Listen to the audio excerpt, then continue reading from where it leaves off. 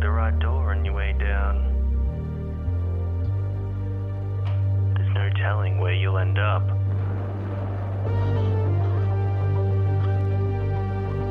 Can you make it through? To the night's end. I'll see you soon.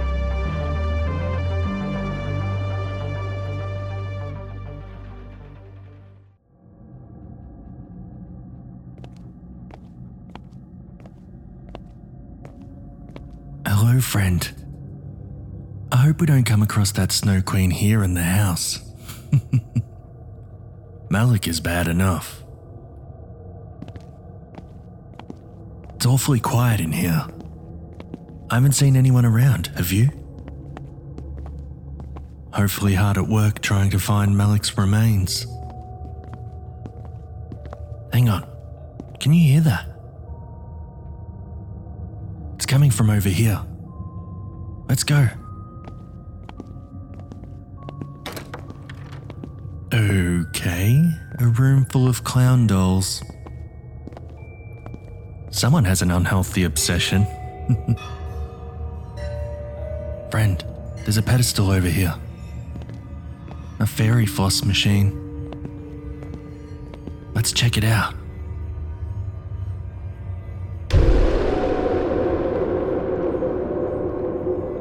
The Girl at the Fair. Written by A.L. Hodges. Narrated by Michael Payne.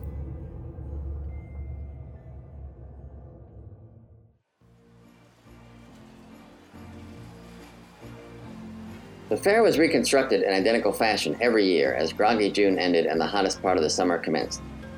The scattering of amusements was always erected on the same spot in the center of an empty field set apart for the yearly revelries like hallowed ground. All during the first week of July, the swirling rides and neon signs were an oasis of light and machinery in a sprawling green wilderness. Despite the fair's remote location, crowds still bombarded the tents 12 hours a day for 7 days. The Calliope was a shofar's call that summoned farmers and factory schlubs to the festival of fried food and cheap thrills. During the night of the 4th, Bo found himself on sensory overload. He heard voices humming all around him with a resonating background of saccharine tinkling music and shrieking children. The night air was thick with the multifaceted scent of wood chips, french fries, and cotton candy. He heard a barker calling for folks to step right up. That's right, try your hand, only $5 for a ticket. There was the crack ding of the strength tester and the electronic orchestra buzzing out of the arcade booth. His ears perked at the shrieks from the roller coaster, accompanied by spooky echoes humming out of the speakers of the ghost ride. The chaotic argle-bargle was a welcome change from the gray monotone that normally punctuated his daily life in Nowhere, North Carolina. Bo was 19 years old and staring down the barrel of a life sentence served in a small town with no hope of escape. The fair was one of the few reprieves he could look forward to when the county sprang dough for a few nights of summer amusements. So far, he had spent half an hour looking for his buddy Paul. They had come together, but had gotten separated somewhere amongst the bustle of the crowds. It was during his frantic search for Paul amongst the tents and rides that he saw the gorgeous girl in the lavender dress. And the minute he laid eyes on her, his heart started tap dancing. She was leaning up against a pretzel booth with her arms behind her back and one leg propped against the wooden frame, while the other jutted down to the ground. Her mauve dress dripped off her shoulders and ended in a hem cut high on some scrumptious hips. She was barefoot and appeared to be braless. Bo couldn't help but study her with the keen eye of a zoologist observing an exotic form of animal life.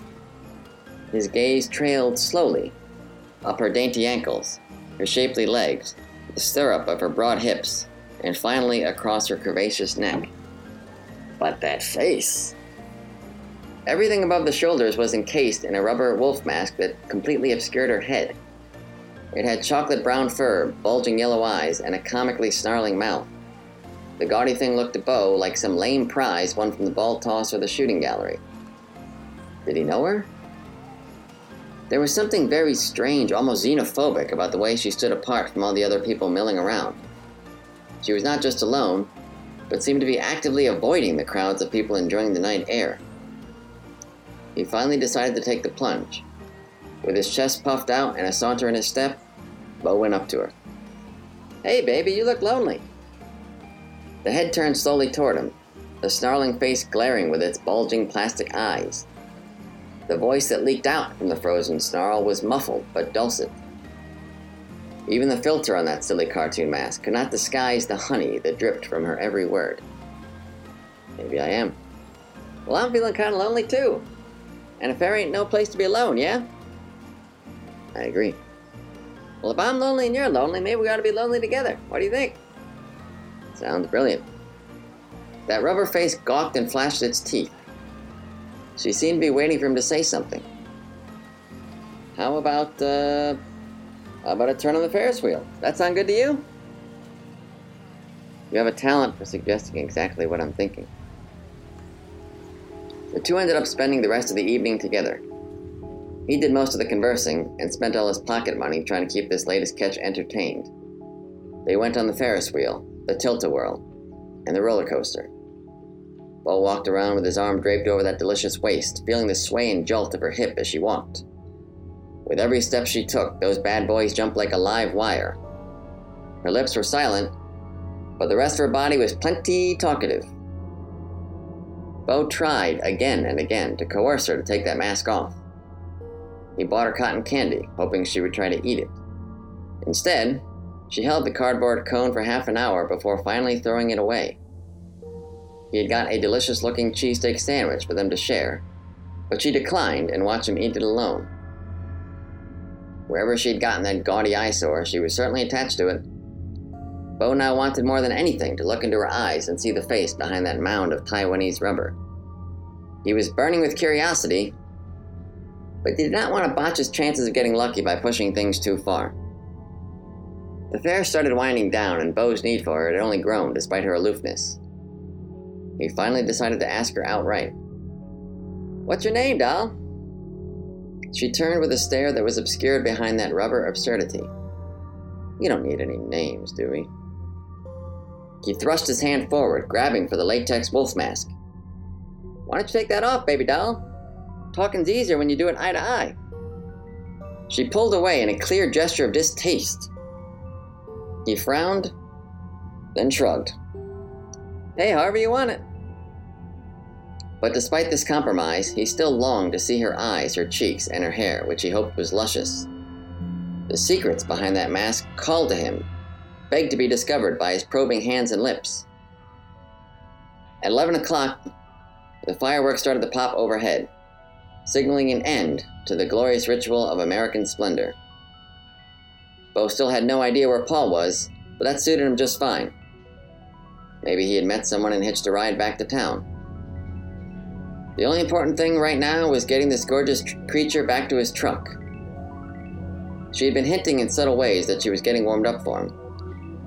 He put an arm around her waist and guided her toward the open field where the vehicles were parked. Other people had started leaving as well, now that the fair was in its last hour, and there was a general move toward the car lot. Only a few stragglers were distracted by the fireworks and lingered to watch the glowing sparks bloom in the sky. Bo turned to the girl, the rubber hide of the wolf mask glowing in the light. "Need a ride back to town, baby doll? My truck's big enough for two." The snarling face turned to him, the rubber eyes staring but seeing nothing. "Yes, thank you." Bo was parked on the very edge of the field, away from all the other cars. He had placed his truck on the very periphery of the parking area so that it would be easier to leave when the festivities concluded. He was now doubly grateful for the distance as he led his prize back to his truck. The lights from the Ferris wheel and the tilt-a-whirl were little more than twinkling stars in the most distant reaches of the lot. Bo and his lovely lady encountered exponentially fewer people as they moved farther out. Only a small scattering of people hung out in the parking area, sitting inside their vehicle while watching the sparks burst overhead. Bo was glad to see such a sparsity. He wanted no interruptions while he worked his magic on this latest conquest. One of his chief goals now was to see if he could finally get that bloody thing off. Meanwhile, he kept trying to think of something to say as they walked. She was practically strutting, waist wiggling, her body glowing in the starburst from overhead. The popping and cracking sounded like the echoes of a distant and apocalyptic war. She allowed him to lead her through the rows of cars, her arm on his shoulders in a gesture of acceptance. She knew what was coming and seemed to find it agreeable. After a bit of wandering, they finally came to his rusty old Ford sitting by the fence that marked the borders of the designated field. The truck was in the secluded shadow of a beech tree, with the nearest car about 3 yards removed.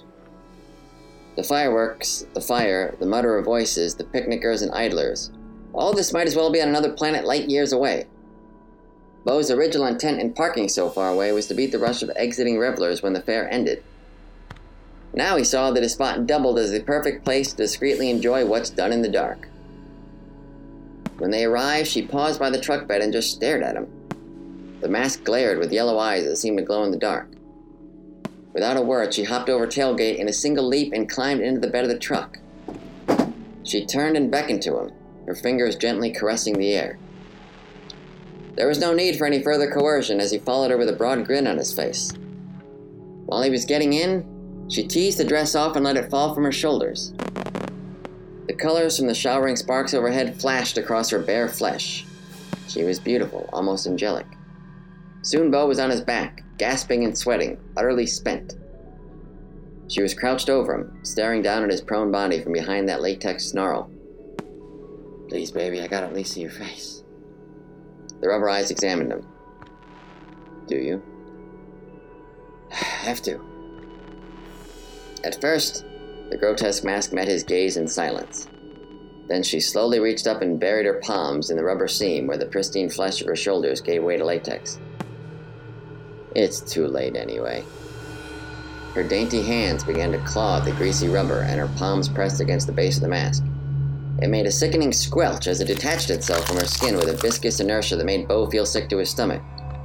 He stared in shock as pus and gelatinous ooze started squirting from the chasm of the masked seam. It continued to rise in slow and painful gradations, the mixture of organic glop cascading over the shoulders. As the mask was stripped away, it gave rise to a neck carpeted with necrotic splotches where pale flesh transitioned into something utterly inhuman. From this arid landscape of keratinous metamorphosis came an eruption of scales and pustules that sprouted chitinous stubs and insectoid protrusions. The wolf head finally broke free with a final wet slap and uncovered a pair of swollen lips split into a grin stretched over 2 rows of fanged teeth. The moonlight revealed the sneering face of the thing Beau sold his soul to see. He screamed helplessly when he realized what he was doomed to become.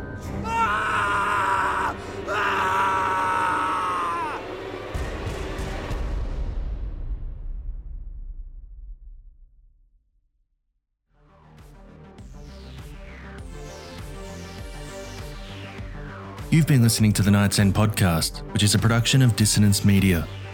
The Girl at the Fair was written by A.L. Hodges. You might recognise his name from previous episodes.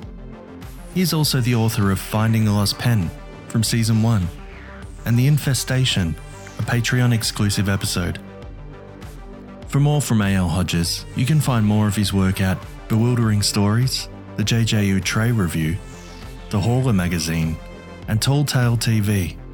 Links are in the show notes. This episode was narrated by Michael Payne. This August, look for Mike Payne in the Automobilia Anthology at www.omicronworld.com/speculative stories. Link is in the show notes. Jimmy Horrors was performed by James Barnett. This episode was edited and produced by James Barnett. If you're enjoying our episodes and can't wait for more, why not sign up to become a patron for as little as $1 a month? You can receive rewards such as exclusive merch, extra episodes, and other bonus content. Head over to patreon.com/nightsendpodcast. And as always, stay horrific, everyone.